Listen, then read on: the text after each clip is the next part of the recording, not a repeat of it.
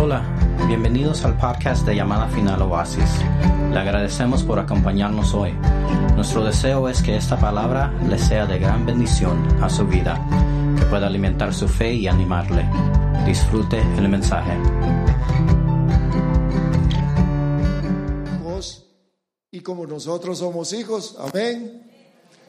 Levanten la mano los hijos de Dios. Qué bueno, mire. ¿Algunos no la levantan? Levántenla otra vez.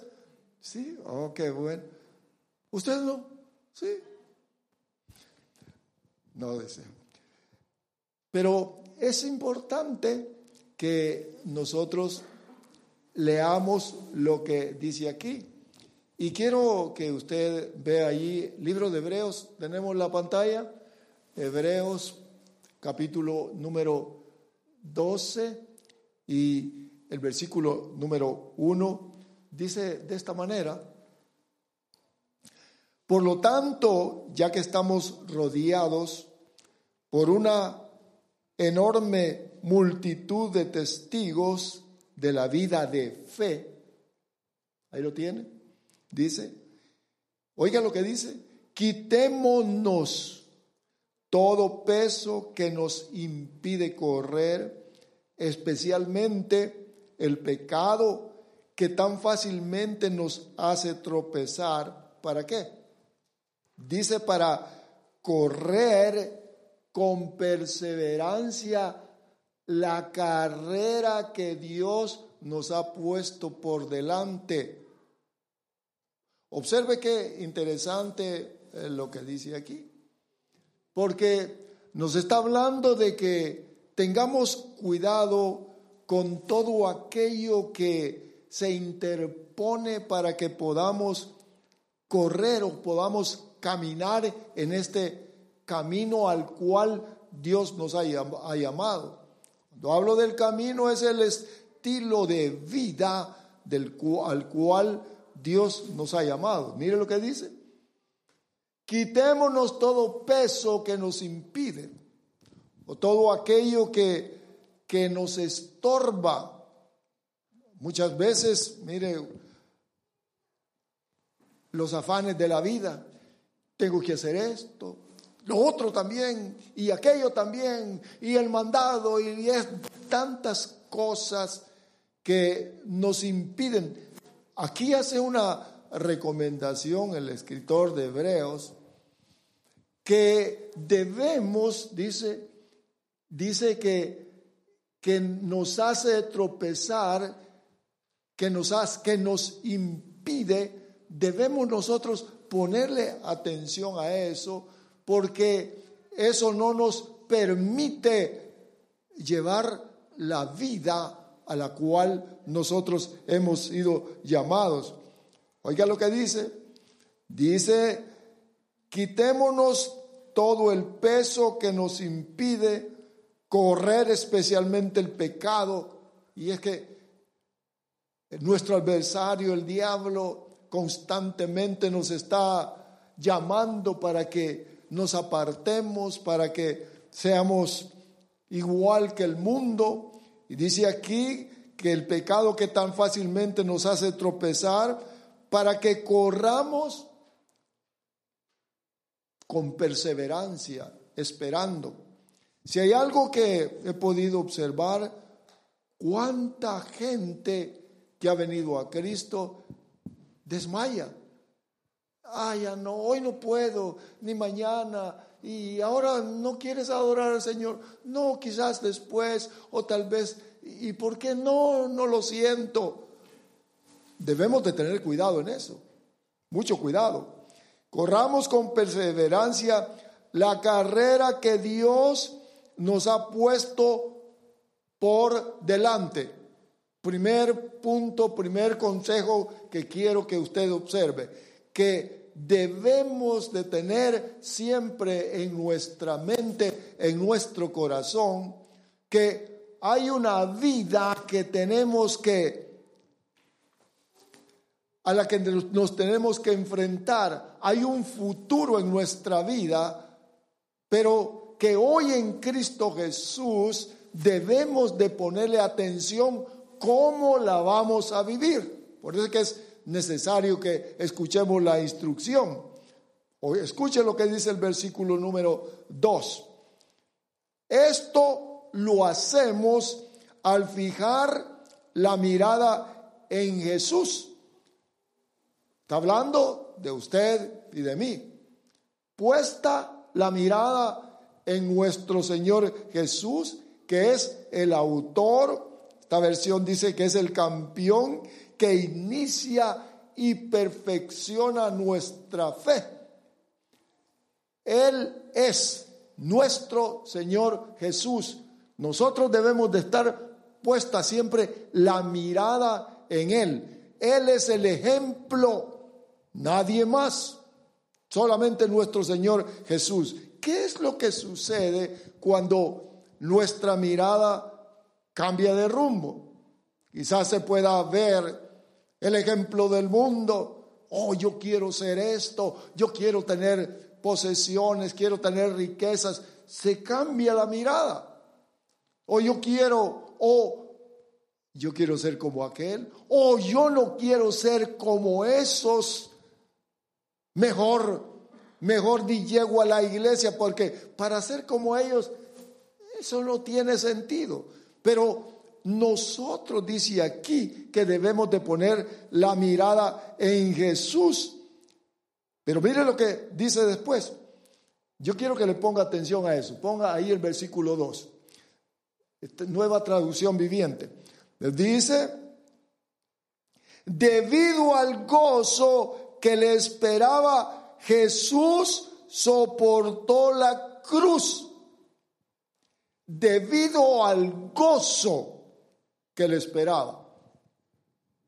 Es decir, nuestro Señor Jesús sufrió, pero Él sabía que después de ese sufrimiento, a Él esperaba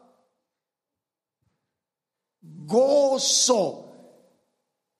Oiga, hermanos amados, si nosotros no ponemos la mirada en nuestro Señor Jesús como ejemplo, ni sabemos qué es lo que viene después, porque ya se dio cuenta, mire, nuestra vida es tan corta, temporal, 40, 50 años, lo mucho que se puede vivir aquí en la tierra, en el cual se puede hacer productivo. Después todo termina. Dice que nuestro Señor Jesús, mire qué interesante, debido al gozo que le esperaba, soportó la cruz sin importarle la vergüenza que esto representaba. Soportó la cruz sin que aquello que él iba por lo que él iba a pasar impidiera. O sea que él estaba viendo la posición a la cual iba a ser participante después del sufrimiento, después de lo que iba a pasar, y él sabía que, mire hermanos, que era gozo y que iba a estar a la par del Dios Todopoderoso, de nuestro Padre. Quiero hacer una pregunta a ustedes y también a nuestros amados que nos ven, porque si nosotros no tenemos en mente el ejemplo de Cristo y qué es lo que nos espera, vamos a desmayar. No vamos a sentir que vale la pena esto. Mejor quedarme en casa. Mejor estar viendo la televisión. Mejor estar comiendo las palomitas de maíz sentado sin que nadie le diga nada. Ese es el pensamiento humano.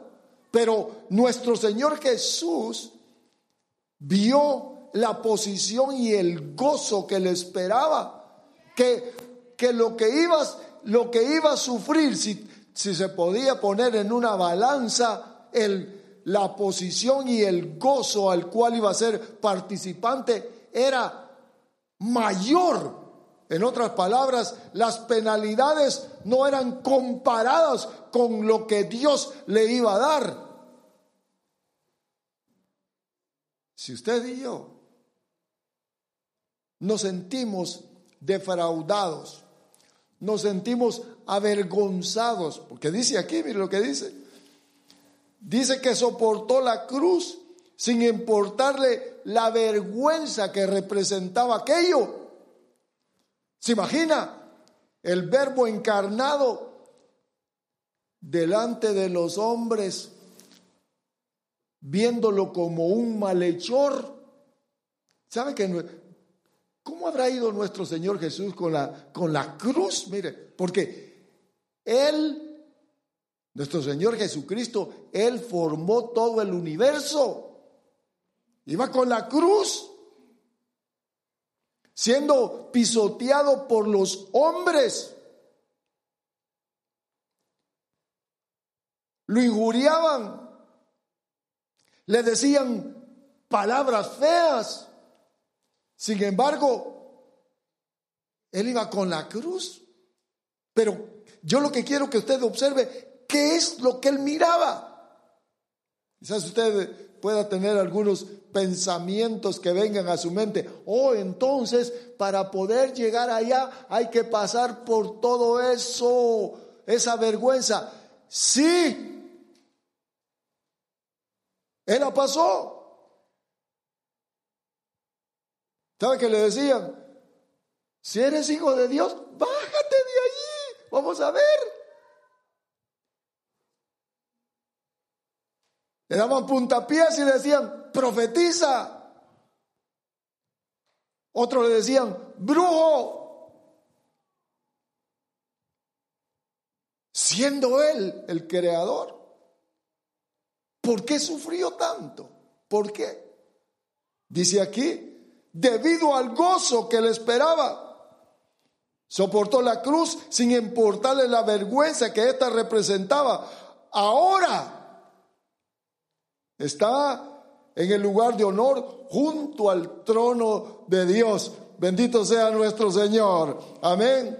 Por eso yo quiero que vea que leímos anteriormente que nosotros debemos de correr esta carrera como nuestro Señor Jesús también vino a la tierra y la corrió y no fue fácil para Él.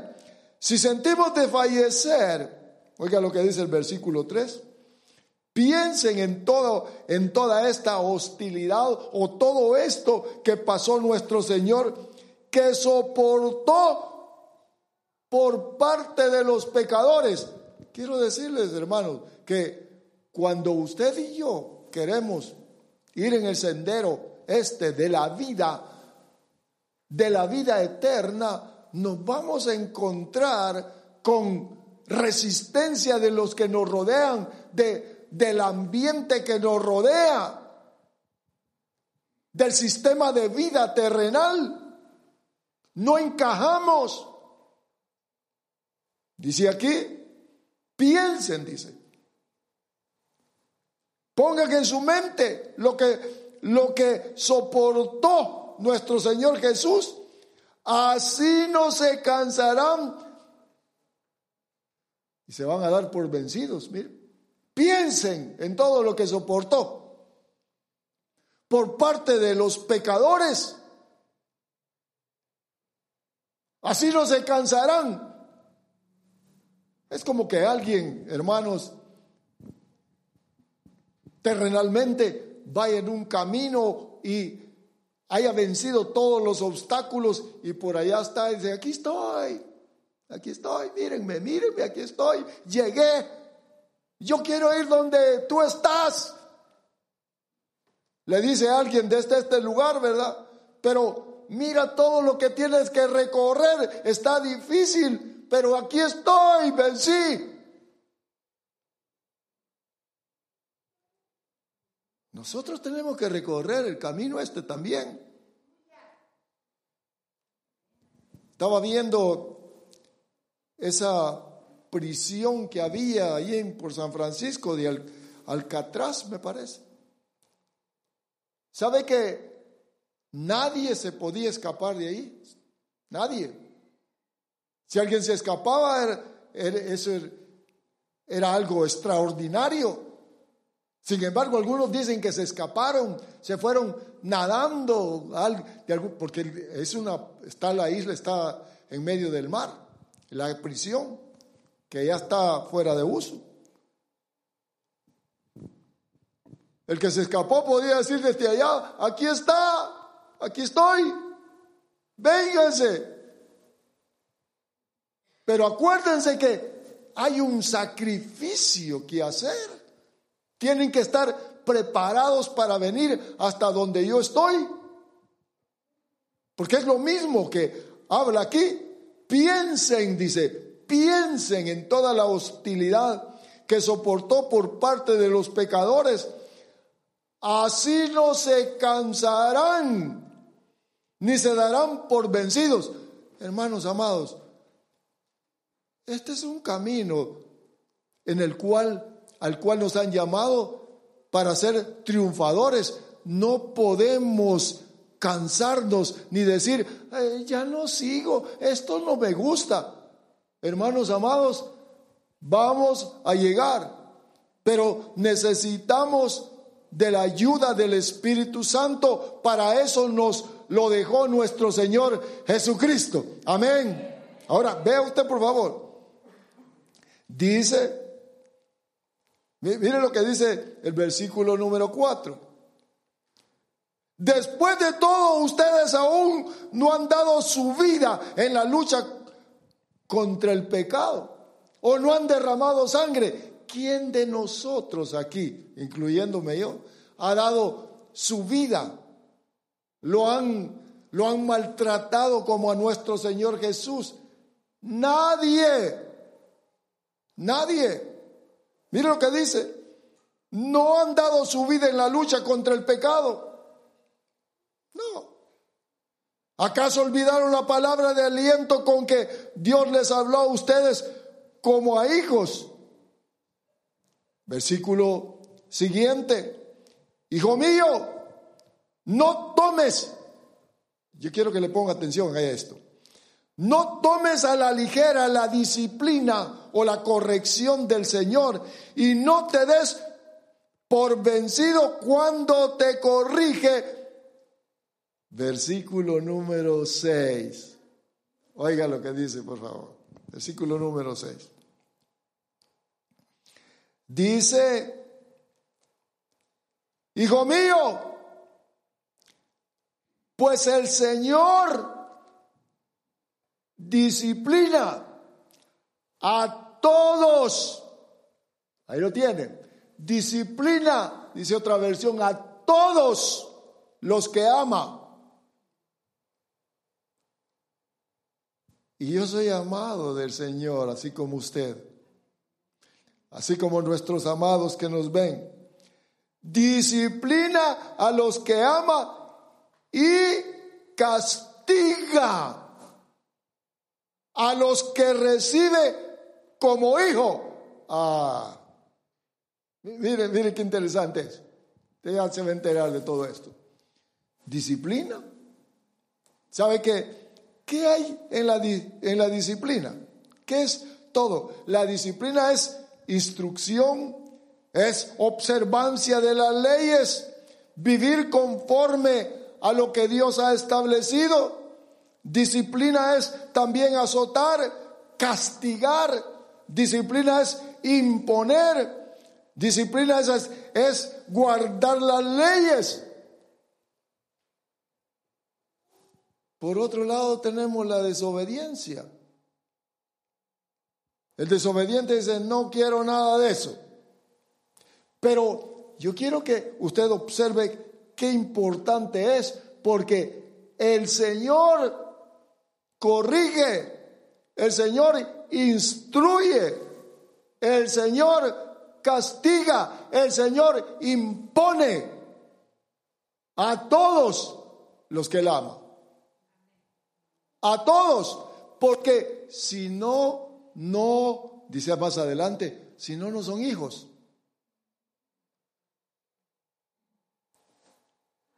¿Quiere usted ser disciplinado? Yo quiero ser disciplinado. Yo quiero ser corregido. Si hay algo que yo he podido ver en el pueblo de Dios, es que no quiere que le digan nada. No quiere que lo corrijan. Quiero decirles a ustedes y a los hermanos que nos miran, está abierta la iglesia. Los quiero a todos bendiciendo al Señor. ¿Por qué? Porque le conviene a usted. A mí me conviene. Hermano, eso a mí no me gusta, ya usted me está imponiendo. Es corrección, es disciplina. Ya va a ver por qué. Oiga lo que dice, vamos al libro de Proverbios rápidamente. Libro de Proverbios, capítulo 3 y versículo número 11. Hijo mío, no rechaces la disciplina del Señor, ni aborrezcas su reprensión. No la rechaces. Porque el Señor a quien ama reprende como un padre al hijo en quien se deleita. O sea que Dios, nosotros siendo sus hijos, Él quiere deleitarse en nosotros. Por eso es que le puse el ejemplo. Cuando mi papá estaba en casa, ahí estaba yo adentro y no salía, porque él quería ver a su hijito. ¿Sabe cómo me decía de apodo? Mi gorgojo. Si me mira mi hermana, le va a dar risa. Es mi gorgojito, decía. ¿Sabe que el gorgojo es que era el animalito negrito, verdad? Que está en el maíz, que se mete en el maíz o en los cereales. Quería verme. Quería que estuviera a la vista de Él siempre. Nuestro Padre nos quiere ver juntos, juntitos, como su familia. Dice aquí, volvamos otra vez al libro de Hebreos, por favor, capítulo 12. Versículo 3 dice,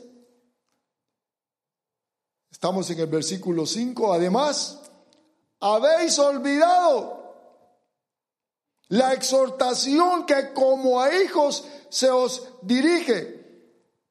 Hijo mío, no tengas en poco la disciplina del Señor, ni te desanimes.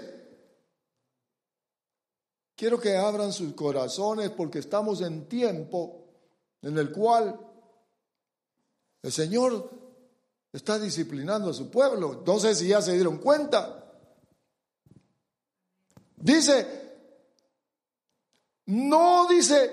No tengas en poco la disciplina o la corrección del Señor, ni te desanimes.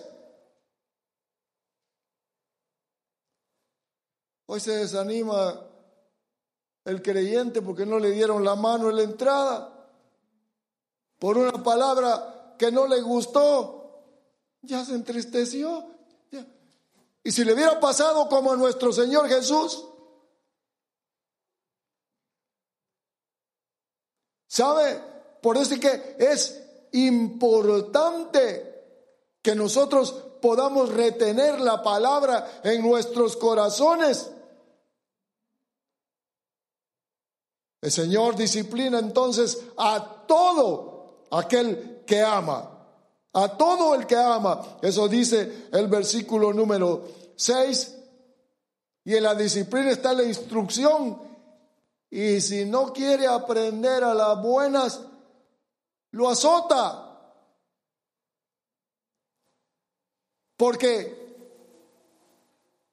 Él tiene un plan para con cada uno de nosotros, como sus hijos. Nos quiere juntos para vivir con Él juntamente. Pero vean por favor, dice aquí el versículo número 7, es para vuestra corrección que sufrís. O sea, de que la corrección, la disciplina, el azote va a traer sufrimiento. Ah, no, ¿y dónde está Dios? Pues si no me quiere, y mire lo que estoy sufriendo. Después del COVID me ha quedado todo esto, y dicen que esto, pero ¿sabe qué es lo que sucede cuando le viene la corrección a uno, la disciplina? Entonces dirige la mirada a Dios y dice, sí, Señor, ahora sí, te voy a servir. Dios tiene sus métodos, pero yo quiero que usted observe que a todo hijo lo va a corregir. A todo hijo lo va a disciplinar, le va a enseñar. ¿Qué es lo que espera Él de uno? Sufrís, dice. Dios os trata como a hijos, porque ¿qué hijo hay a quien su padre no disciplina? Ustedes que están adultos, ¿los corrigieron sus padres? Yo les dije que a mí me corregían. Como ellos pensaban que estaba bien, ¿verdad? Pero todo padre va a disciplinar a su hijo. Todo. Por eso hay sufrimiento. El versículo número 8. Pero si estáis sin disciplina. Yo quiero que le esté poniendo mucha atención, porque el padre disciplina a sus hijos. Y lo puede disciplinar a través de su pastor. Porque para eso son los encargos de trabajo, que se llaman ministerios. Versículo 8. Si estáis sin disciplina, de la cual todos los hijos han sido hechos participantes, entonces sois hijos ilegítimos y no hijos verdaderos. Por eso aquel que se deleita en el mundo y dice, yo soy hijo de Dios, y permanece allá y nunca le pasa nada, a lo mejor no es hijo. ¿Se recuerda la historia del hijo pródigo? ¿Qué fue lo que le pasó? Le dijo al papá, papá, ya no me gusta estar aquí. Ya aburrido esto, solo iglesia. Me voy, dame mi herencia. Aquí está tu dinero. Y se fue. Le gastó todo. Cuando se gastó todo, le vino el hambre. No tenía que comer. Entonces reaccionó. El Espíritu Santo le recordó. Le vino la escasez. Le vino la corrección del Padre. Empezó a sufrir y dijo, ¿qué estoy haciendo aquí? Y se regresó y le dijo, papá, hoy reconozco quién eres tú. Aquí estoy de regreso. Porque esa es la historia suya y mía. La historia de los hijos. Y cuando estaba pasando hambre, se regresó. Y entonces comprendió. Y el padre lo estaba esperando. Nosotros debemos de reconocer que somos hijos y que tenemos que ser disciplinados. Pero aquel que no es disciplinado no es hijo. Yo nunca vi que mi padre, viendo a los hijos del vecino, fuera a decirles, ¿por qué están haciendo eso? Nunca. Nuestro Padre nos corrige porque somos sus hijos. Se pasan dificultades, enfermedades, sufrimientos, maltratos, falta de trabajo, tantas cosas. Porque Dios está operando. Dios está obrando en nuestras vidas. Escuche, por favor, Dios sabe lo que está haciendo con cada uno de nosotros. No se desanime, Dios está con nosotros. Pero todos, los hijos, todos tenemos que ser disciplinados. Todos tenemos que ser disciplinados. Vea, por favor. Versículo 9. Además tuvimos padres terrenales para disciplinarnos y los respetábamos, con cuánta más razón no estaremos sujetos al Padre de nuestros espíritus y viviremos. Dice el versículo 9. Póngale atención a esto que le voy a hablar. Si no hay disciplina, no somos hijos. Dice el versículo 8. La disciplina, versículo 9. Póngale atención, póngame el 9 por favor. Versículo 9. Versículo 9 por favor. Dice aquí. Oiga lo que dice.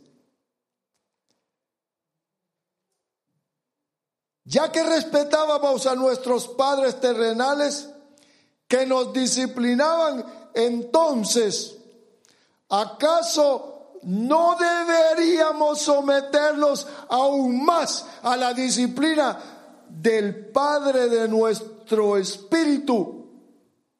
Pero mire lo que dice. Se apagó. Es Hebreos. Libro de Hebreos es lo mismo. Hebreos capítulo 12 y versículo 9. Y así, mire lo que dice. Y así vivir para siempre. Ahora, yo quiero que le ponga atención a esto. Porque aquí el versículo 9 nos habla de que la disciplina está conectada, está relacionada con la vida eterna. Oiga, por favor. Mire.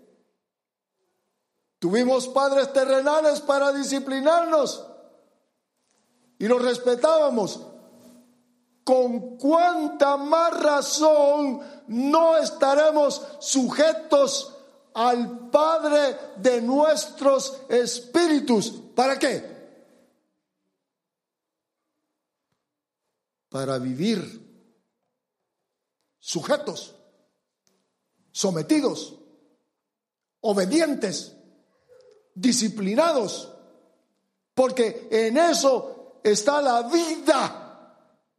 La disciplina de nuestro Señor es para darnos o que seamos participantes de la vida eterna. Oiga, póngale atención. Un momentito, por favor. Estaba leyendo esto despacio y digo, sí. Si mi papá me disciplinaba, mi padre terrenal me disciplinaba, era para que tuviera una buena vida. Oiga, para eso me disciplinaba. Mi hijo, yo te disciplinaba para que te fuera bien en la vida. Mi hija linda, yo para eso te disciplinaba, para que te fuera bien. Mi papá me disciplinaba para que me fuera bien. Y no me gustaba. Cuidado con esos amigos borrachos. No te quiero con ellos. Y yo, ¿y por qué? Si yo nunca lo voy a hacer, que no te quiero con ellos. Está bien. Porque uno que siempre quiere explicación, ¿verdad? Se sienten dañados. Cuando se está pequeño, se está adolescente, se siente dañado por los padres. Yo creo que muchos se sienten dañados por Dios. Ay, yo quiero ser libre. ¿Cuál es la libertad? La verdadera libertad es estar sometidos a Cristo Jesús, nuestro Señor. Esa es la libertad. No es hacer lo que a uno se le antoje. Vea, por favor. Quiero repetírselo. Ya que respetábamos a nuestros padres terrenales, que nos disciplinaban, entonces, ¿acaso no deberíamos ser obedientes y someternos aún más? Oiga, aún más a la disciplina del Padre de nuestro espíritu y así vivir para siempre o ser participantes de la vida eterna. Quiero decirles algo, amados, que todo hijo de Dios tiene que ser disciplinado para ser parte de la vida eterna. Y usted puede pensar muchas cosas, pero lea aquí, lea. No, si ya recibí a Cristo Jesús y yo tengo vida eterna. Si tiene la vida eterna, usted se va a dejar disciplinar. Los amados que nos miran tienen que ser disciplinados, porque Dios disciplina a todo el que ama, a todos, como hijos. Ahora veamos algo más, por favor. Entonces hay que someternos en obediencia. Por eso es que, miren, ¿qué es lo que dice la oración del Padre Nuestro en Mateo 6:10? Hágase tu voluntad. O sea que la voluntad de Dios se tiene que hacer. Y si no aprendemos la disciplina, si no nos aprendemos a someter aquí en la tierra,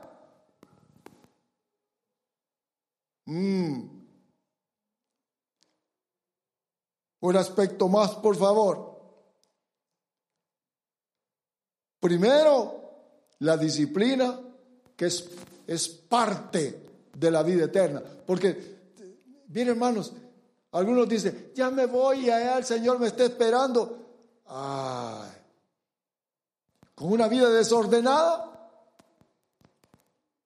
¿a dónde va a entrar allá? ¿A dónde? Si nuestro Señor Jesús soportó el sufrimiento. Escuchen, amados, el Señor le está hablando a alguien en esta hora, no quiero decir su nombre, le está hablando para que corrija su estilo de vida, aunque le va a traer sufrimiento por el momento, pero después va a tener una expectación de vida eterna. Oigan lo que dice el versículo siguiente. Dice, versículo 10. Pues nuestros padres terrenales nos disciplinaron durante algunos años. Hicieron lo mejor que pudieron, pero la disciplina de Dios siempre es buena para nosotros. Oiga lo que dice. Dice que siempre es buena para nosotros, a fin de que participemos de su santidad. Ahora yo estoy viendo que aquel que no es disciplinado no puede participar de su santidad. No puede. La disciplina es una conexión con la santidad de Él. Por eso es que dice, sed santos como yo soy santo. Léalo por favor juntamente conmigo. Mire pues, libro de primera de Colosenses 1:22. Colosenses 1:22. Escuchen lo que dice. Oigan la importancia de la disciplina. Es que usted vaya diciéndole a su corazoncito, ¿sabes qué? Sé obediente. Apaga más el televisor, la murmuración. Colosenses 1:22 dice, sin embargo ahora Él os ha reconciliado en su cuerpo de carne mediante su muerte, a fin de presentarnos santos.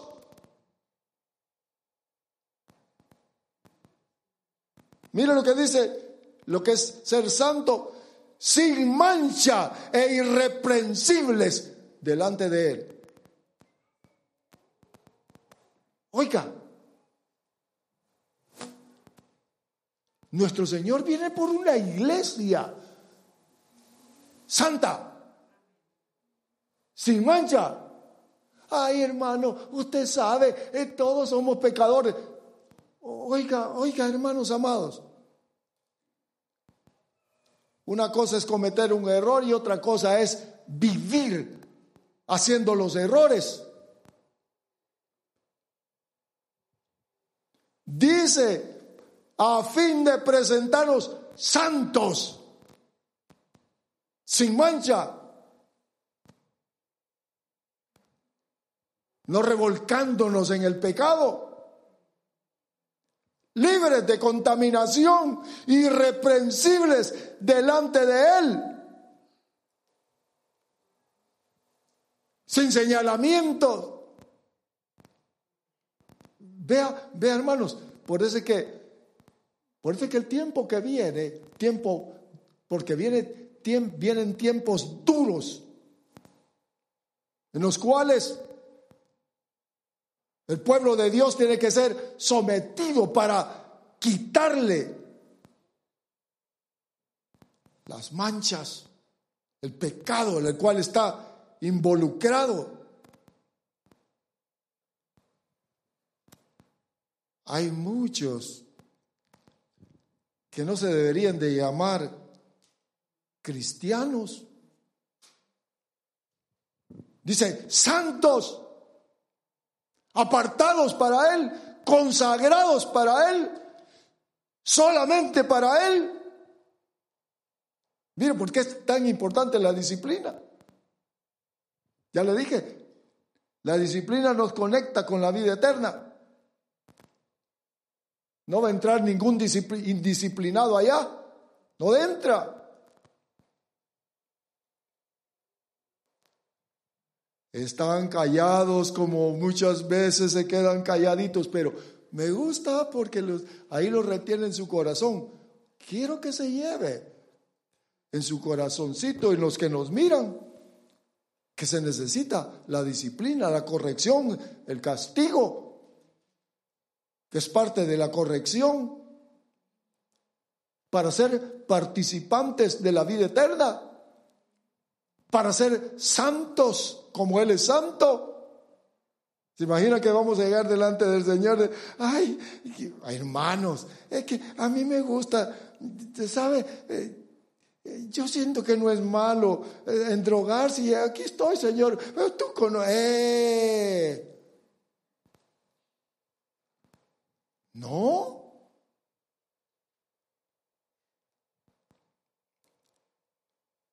Santos como Él. Primera de Pedro dice, vamos a Primera de Pedro 1:15, sino que así como aquel que os llamó es santo, así también sed vosotros santos en toda vuestra manera de vivir. Amén. Acuérdense que aquí dice, lo que estamos leyendo es que la disciplina parece ser que no es muy agradable, pero nos conviene. Nos conviene, porque el que es hijo lo va a disciplinar, lo va a instruir.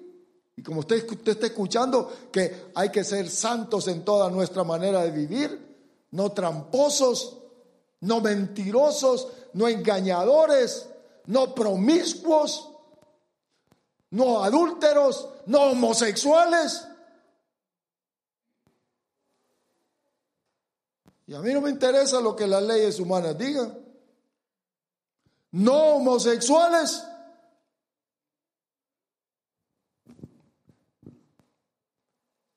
Versículo 16, 1 Pedro 1:16. Porque escrito está: sed santos porque yo soy santo. ¿Se imagina el Señor rodeado allá en el cielo, rodeado de toda clase de animales? No, todos santos como Él es santo, santos como Él. Pero yo quiero que usted observe esto. Y espero que no se quede en casa el próximo domingo, porque quiero compartirles algo más acerca de esto. Oigan lo que dice, por favor. Libro de Hebreos, capítulo número 2 y versículo 1. Póngale Hebreos 2, 1, por favor. Libro de Hebreos, capítulo 2 y versículo número 1. Acuérdense que nos corrige para que seamos santos, o nos disciplina para que seamos santos como Él. Por eso debemos, versículo número 1, Hebreos 2:1, por tanto debemos prestar mucha mayor atención a lo que hemos oído, no sea que nos desviemos. ¿Sabe por qué hay tantos que se han desviado del camino? ¿O que andan fuera del rumbo? ¿Se perdieron? No, yo así creo. Hermanos, necesitamos ver las instrucciones. Dios nos disciplina como a hijos y nos dice: eso no es así. ¿Qué es lo que tengo que hacer yo? Sí, padre, sí, papá, ayúdame en mis debilidades. ¿Sabe qué? Yo le digo: Padre, ayúdame en esta debilidad. Ayúdame, Espíritu Santo. Quiero agradar tu corazón. Y aquí en el versículo 1 del capítulo 2, debemos de prestar mayor atención a lo que hemos oído, a lo que oímos. No sea de que nos desviemos. No sea que andemos en otro rumbo. No sea que estemos a la deriva. ¿Ve qué importante es esto? Importantísimo. Es la corrección, es la disciplina del Padre de los Espíritus, que nos imparte la vida eterna, que quiere que seamos santos, pero se necesita de la colaboración, de la disposición del corazón de cada uno de nosotros. Da gloria al Señor. Oh, bendito sea nuestro Dios. Bendito sea nuestro Señor. Quiero terminar aquí. Oiga lo que dice aquí el libro de Hebreos, por favor, capítulo 12 y el versículo 11. Ninguna disciplina resulta agradable a la hora de recibirla. Ese es el versículo anterior. Debemos de prestar mucha atención. Hoy 12.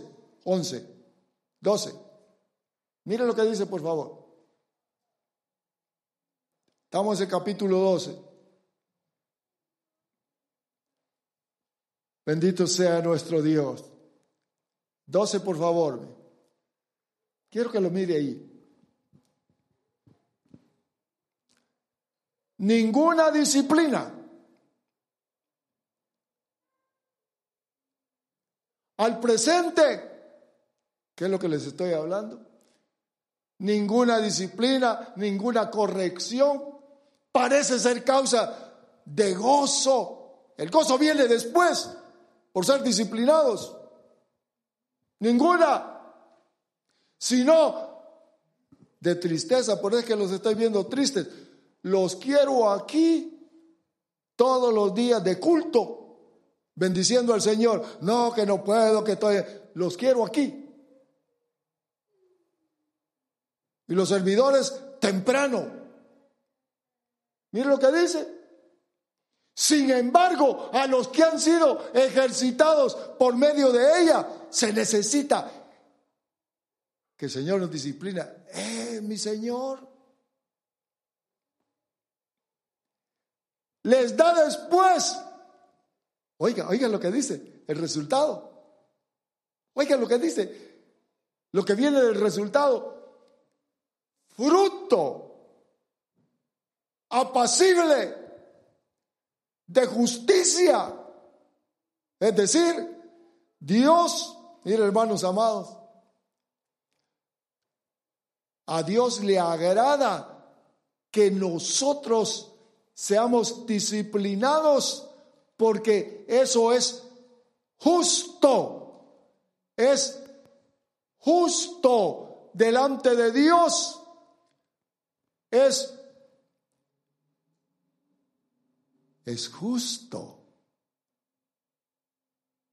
Y esa justicia de Dios dice que nos trae paz, regocijo dentro de nuestro ser.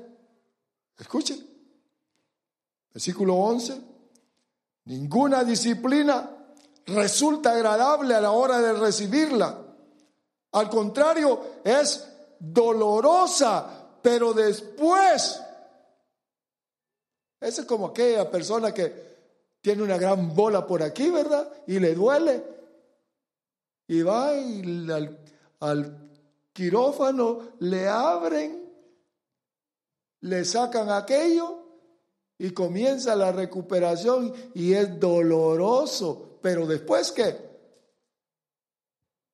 Contento porque ya no tiene aquello.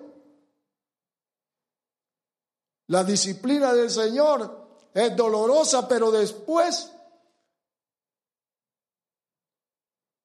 dice que trae o produce una cosecha. Produce la apacible cosecha de una vida recta. Póngame nueva traducción viviente, por favor. Rapidito. Oiga, quiero que lo lea esto, porque es que estaba buscando eso. Oiga vea lo que dice ahí. Versículo 11. Miren el resultado de la disciplina. Muy tardado, amigo. Escúchelo, por favor. Ninguna disciplina resulta agradable a la hora de recibirla. Al contrario, es dolorosa, pero después produce la cosecha de una vida recta.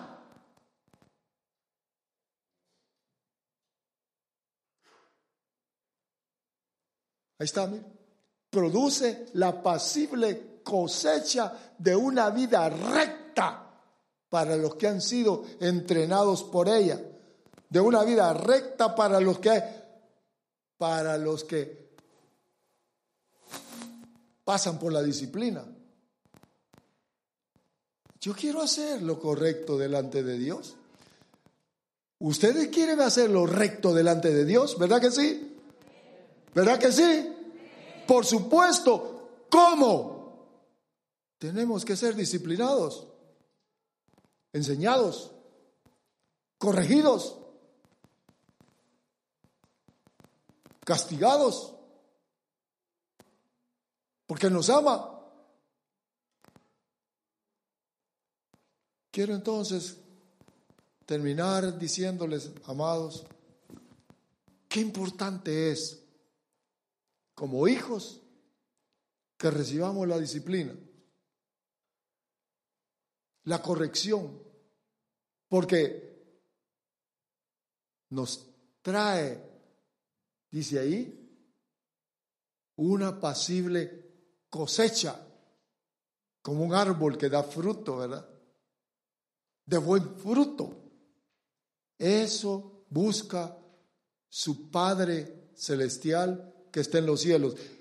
Y yo creo, empezando por mí, que necesitamos ser disciplinados, ordenados, corregidos,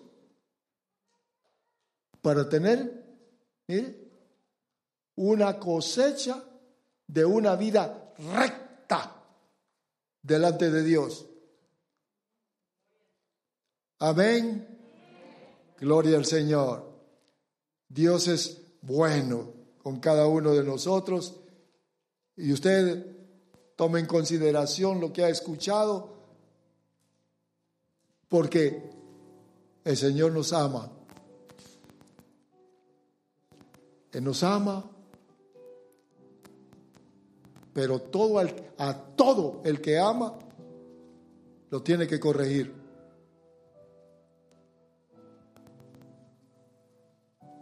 Tenga la bondad de ponerse de pie, por favor.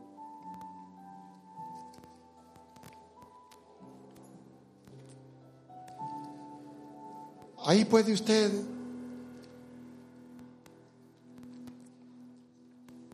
decirle al Señor: corrígeme, Señor, porque soy tu hijo, soy tu hija. Usted, ahí en su interior, sabe el estilo de vida que está llevando. Usted sabe que necesita ser corregido o corregida. Yo lo sé. Yo lo sé. Yo quiero ser corregido. Como amado que soy de Él. Padre, aquí está mi corazón. Mira también a cada uno, Señor, de los que tú has llamado. Padre, a cada uno, Señor, de tus hijos. Yo te ruego en esta hora, Padre, que escuches sus palabras, que mires nuestros corazones. Y como amados tuyos que somos, y conforme a tu palabra, Padre Santo, levante su mano. Ahí usted puede decirle suavemente: corrígeme como tu hijo, como tu hija amada.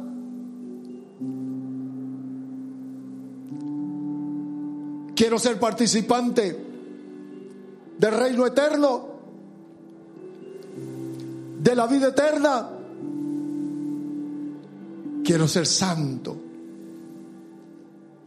Quiero ser participante de tu santidad. Denle los derechos al Señor. Aquí están nuestros corazones. Padre, aquí está mi corazón, mi vida delante de ti. Ilumina mi corazón para hacerlo recto delante de ti. Y aquello, Padre, que no me guste, que no nos guste, pero a ti te gusta, Señor, ayúdame para hacer tu voluntad. Queremos hacer tu voluntad, Señor. Dígale que quiere hacer su voluntad. Quiero hacer tu voluntad. Corrígenos. Corrígenos, Señor. Disciplínanos, Señor. En el nombre de Jesús. Así con sus manitas levantadas, vamos a orar por estas peticiones. Por la mamá de Gloria, por sus pulmones. a este México, Padre. Ponemos esta petición delante de ti. Por Domingo Méndez, su cuerpo se ha hinchado, no puede caminar. También por Felipe, para que su recuperación sea pronto. Y por Martín Orozco, por sus papeles desde Guadalajara. Padre, están estas peticiones delante de ti. Suplicamos, Señor, misericordia. Padre, envía tu ayuda. Envía tu palabra, Padre, para que estas peticiones puedan ser, Señor, atendidas y puedan ser, Señor, de bendición para cada uno de ellos. En el nombre de Jesús, manifiéstate, Señor. Te suplicamos, por amor a tu santo nombre, por amor a ti mismo, Señor. Glorifícate, Padre bueno.